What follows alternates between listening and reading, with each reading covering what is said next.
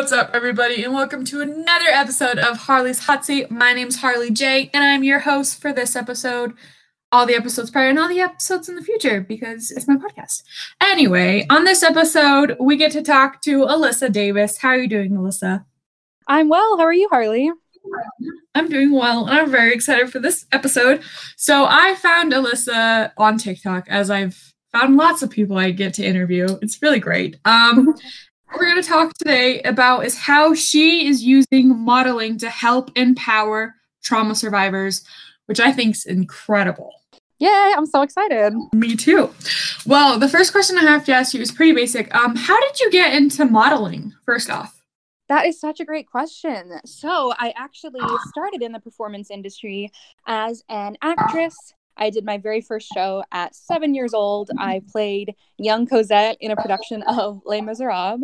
And from there, I continued to do theater, at least one show every single year through middle school, high school, and then eventually in college, I ended up getting my BFA in musical theater.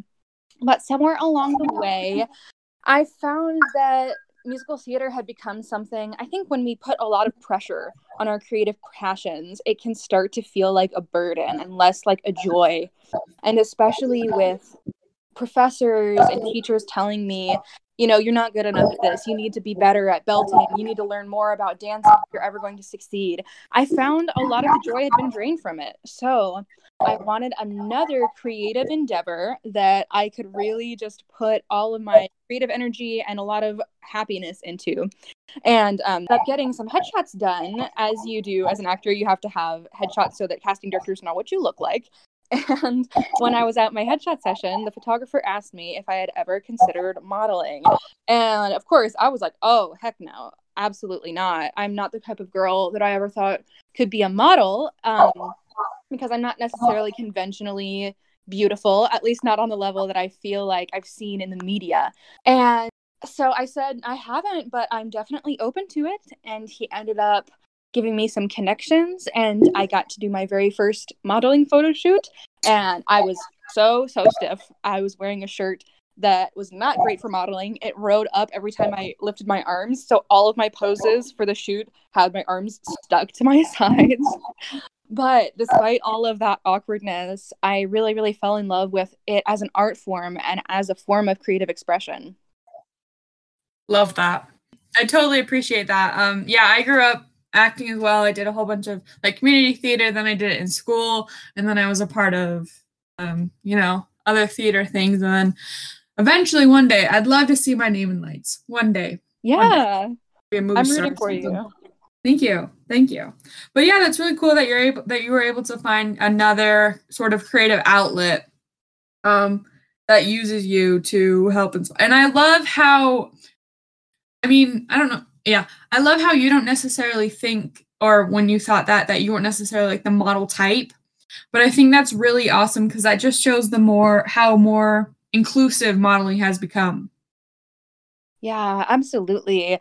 And another misconception I had at the time was I was not aware of the different markets in modeling. I only knew about editorial models, which is all about, the beauty and the fame. But actually, there's a whole different subsection of modeling, which is commercial modeling, which is what I do, which these are the people that you see on the covers of novels or at Target. It's much less about how pretty you are and more about selling a product and being a friendly face, kind of a girl next door type of vibe, if that makes sense. Mm-hmm. Yeah, that makes total sense. And I think that's really cool because growing up, you would see people in the media and all the models would be like these tall, skinny, blonde girls. And so I think it's cool that we're able to see such diverse, not only like races and ethnicities, but also body types. Yeah, I 100% agree with you. The next question, how did you decide to use your career of modeling to help empower different trauma survivors? Yeah, that's such a good question. Well, I kind of found this out by accident, but as somebody who was a trauma survivor, it definitely impacted the way that I exist in my body and how grounded, or rather, how ungrounded I felt. And that definitely manifested itself in a myriad of ways throughout my theater school, and specifically voice and singing is something where you have to be so in tune with your body. You have to be using your diaphragm, filling up your lungs. Your vocal folds have to be so relaxed. And I would feel so much strain and so much tension, and like I couldn't squeeze out the notes. And when I started modeling, I kind of felt similarly, that I was so tight in my body and I was so afraid of being seen and of other people perceiving me, because as somebody who's been through trauma, I've had an experience that what people see is an invitation in their eyes, and that people's opinions are able to manifest themselves in physical ways when they think they have a right to my body, and they act on those urges, which is very scary. But through modeling, I was able to unpack that idea and understand how very untrue it is. And the fact that if somebody chooses to do something that evil, it's all on them. It is never, ever, ever on the victim, which of course is always something I extended to other victims, but I think it's so much harder to extend it to yourself. And through that journey, I realized that if this was happening for me, I thought that it definitely could happen for other people. And it could be an amazing way to reclaim the beauty that has always been there, but maybe we forgot was there. And there's something about modeling where you have to physically take up space. All eyes are on you and you fill the frame. That is so empowering as a woman. Yeah, I totally agree. I think that's really cool that you're able to use sort of your previous trauma and your career to help inspire others while also being true to yourself. Thank you. I appreciate that. Yes, of course. I'm all about the empowering, and I think it's really cool. Like, because everybody's gone through something in their life, that's has put a sort of like negative mindset, whether that's, being bullied or other traumas that somehow relates back to your body. So I really think it's awesome that you're able to put more of a positive spin on it. Yeah, absolutely. All right. But speaking of the trauma, I recently read one of your articles that you posted on your blog that talked about the dark side of modeling. Would you be able to go in a little more detail about that for those who haven't read the article yet?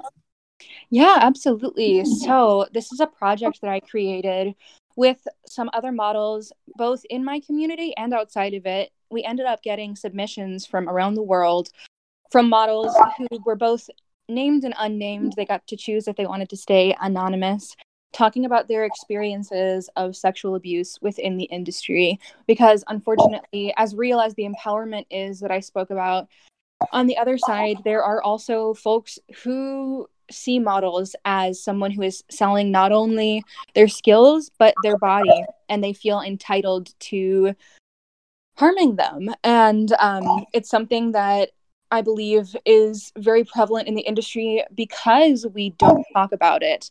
And because there's this idea that you'll get blacklisted if you speak on issues like this. And it's not right. Modeling is a very female dominated industry, and as such there are power dynamics in our society that are even more magnified within the modeling industry, and I think it's important to attack that and talk about it. Yeah, I totally agree. And I think we've been able to see that a lot, especially with the Me Too movement that's occurred, and with the Harvey Weinstein case, because lots of those cases just are now resurfacing because people were too scared to speak up back then. Yeah, absolutely. Man, it's a crazy world we live in, and I think that's one of the more difficult sides, especially because modeling is such a female sort of owned industry.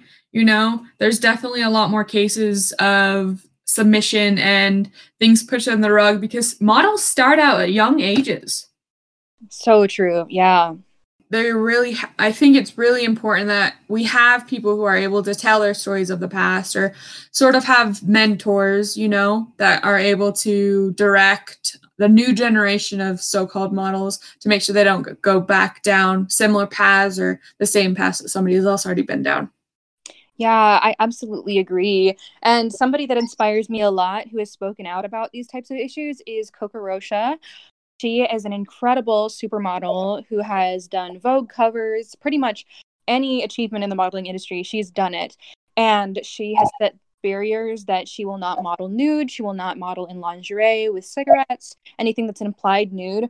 And of course, I respect all models who choose to do that, but I think it's very, very important that it is a choice and it's not something that's forced upon young girls before they even are old enough to know what the decision might mean for their life or careers. And I also just think it's ridiculous that modeling is the one place where there can be underage nudity, or even if it's not photographed, forcing them to change on set with no privacy. There's no other industry where that's accepted in any way. And it can be really scary too, because legally models are considered independent contractors. That's the way we file our taxes and everything. And as such, we are much less likely to be able to have protection if we were to take our cases to court. You know how they have like certain laws in place for workplace sexual harassment? We don't get the benefits of any of that. That's crazy. That's insane. My mind is just the more you know. I mean, I knew that you guys, when you fill out your taxes, you would sign up as like an independent contractor, but I didn't know that those rights never didn't really apply to you guys. Yeah, it can be really, really scary for sure. And that's one of the reasons it's so, so important to have a good agency if you choose to go down that route, because a good agency will protect you and help you with your legal process. But a bad agency will sweep it under the rug and, quite honestly, could come to your abuser's aid more than to yours, which is a horrible thought. That is very horrible. Very, very horrible. That is very rough. Yeah, heavy. I bet you didn't think we were going to get that heavy. I mean, I knew we were, like, because I was like, hey, I want to do this because I really wanted to speak about this because I think it's something that just, like, as society, we need to become more aware of. Mm-hmm. But, you learn more. And that's why I do this podcast, is so people are able to learn about so many different things out there. And, we share stories. And we're going to slightly change paths. And we're going to talk about something a little less deep. Well, it's still deep, but a little less deep. Okay, I'm ready. A little less. So for your content on TikTok and on Instagram, you're very all about natural confidence, which I think is incredible. And I was just wondering, what advice would you have somebody to build up their confidence? Yeah, absolutely. I love that you said that, because when I joined TikTok, I had put off creating an account for many months because I thought it was going to be the type of place where you have to have a very fully fleshed out, well-filmed, scripted video. And I was like, that is too much work, because I knew you had to post at least daily to be in the good graces of the algorithm. And ain't nobody got time to make a full-fledged feature film every single day. Yeah, but the reason I've cultivated so much confidence, and this is something I talk about a lot with my coaching clients, is really just this idea of radical self-compassion. So extending yourself grace where you are, no matter what you've been through. And I'm very big on body acceptance and body neutrality. So even if you aren't in a place where you feel like you can be body confident, if you can't look in the mirror yet, go ahead and take down the mirrors, because here's the thing, our bodies don't have to be beautiful in order to be worthy and valid. They sustain us every single day. And that's something that's been a hard journey for me as well, as somebody who has a chronic illness and an invisible disability. This idea that my body still can sustain me, even imperfectly. And for a long time, I hated my body, not only because I didn't like the way it looked, but because of the way that it wasn't able to support me in the ways that I saw my friends' bodies supporting them. And so that's where we come back to this idea of radical self-compassion and giving yourself grace, really breathing down deep into the stomach, sitting with those feelings, saying, today I feel angry that I can't go for a run around the neighborhood on this lovely sunny day like my friends can. I'm feeling these feelings and I know that they're valid, but at the same time, it is what it is. Life is going to happen the way it's going to happen, and I have to accept it for what it is. It's true. It's true. Oh, that's so awesome. I definitely felt that before where I'm just like, why can't my body be like my friend's body? Not fair. Not fair. Yeah. Yeah. Yeah, growing up I was always the plus size friend, you know? I'm just, you know, I'm too blessed up top, not blessed enough in the bottom. Ratio's a little off, but it's fine. I But hear you. it's a struggle, but it's fine. We're seeing improvement, you know, we're seeing more of me out in society and more of me in media, which is incredible. But I think it's really awesome that you're able to talk so highly about getting confidence and the different areas of where people can improve. So like how you said, you don't like seeing your body in a mirror? Get rid of the mirrors. It's nothing. Yeah, absolutely. All right. Love that. Love that. And that is a perfect segue into our next topic, which is the boot camp you offer. Yes, let's talk about it. Love it. Why did you decide to start it? Yeah, so I started offering a group coaching program because honestly, I saw a really big need for it in the industry because I always talk about how there are groups that are underrepresented in the industry. Like you're saying, people who have different body types. Honestly, the industry is so fat phobic, it's so racist.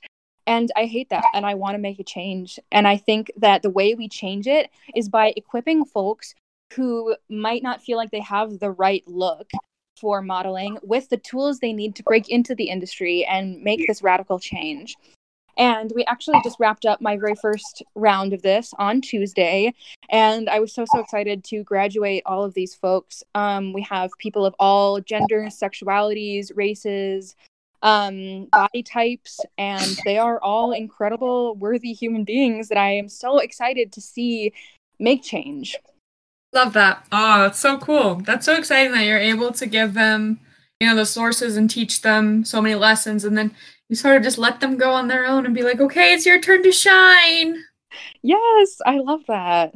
And it's so crazy because there is this idea of getting scouted or getting signed with an agency with only a few snapshots. And it does happen for the chosen few who have very Eurocentric beauty features, who have a size 0 body.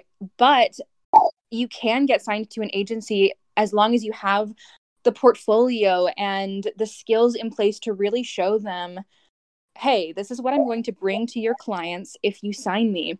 And I hate that we have to work a little harder than the people who have what they want right now. But that's what we're going to do right now. And in the future, they won't have to work as hard for the people who are underrepresented.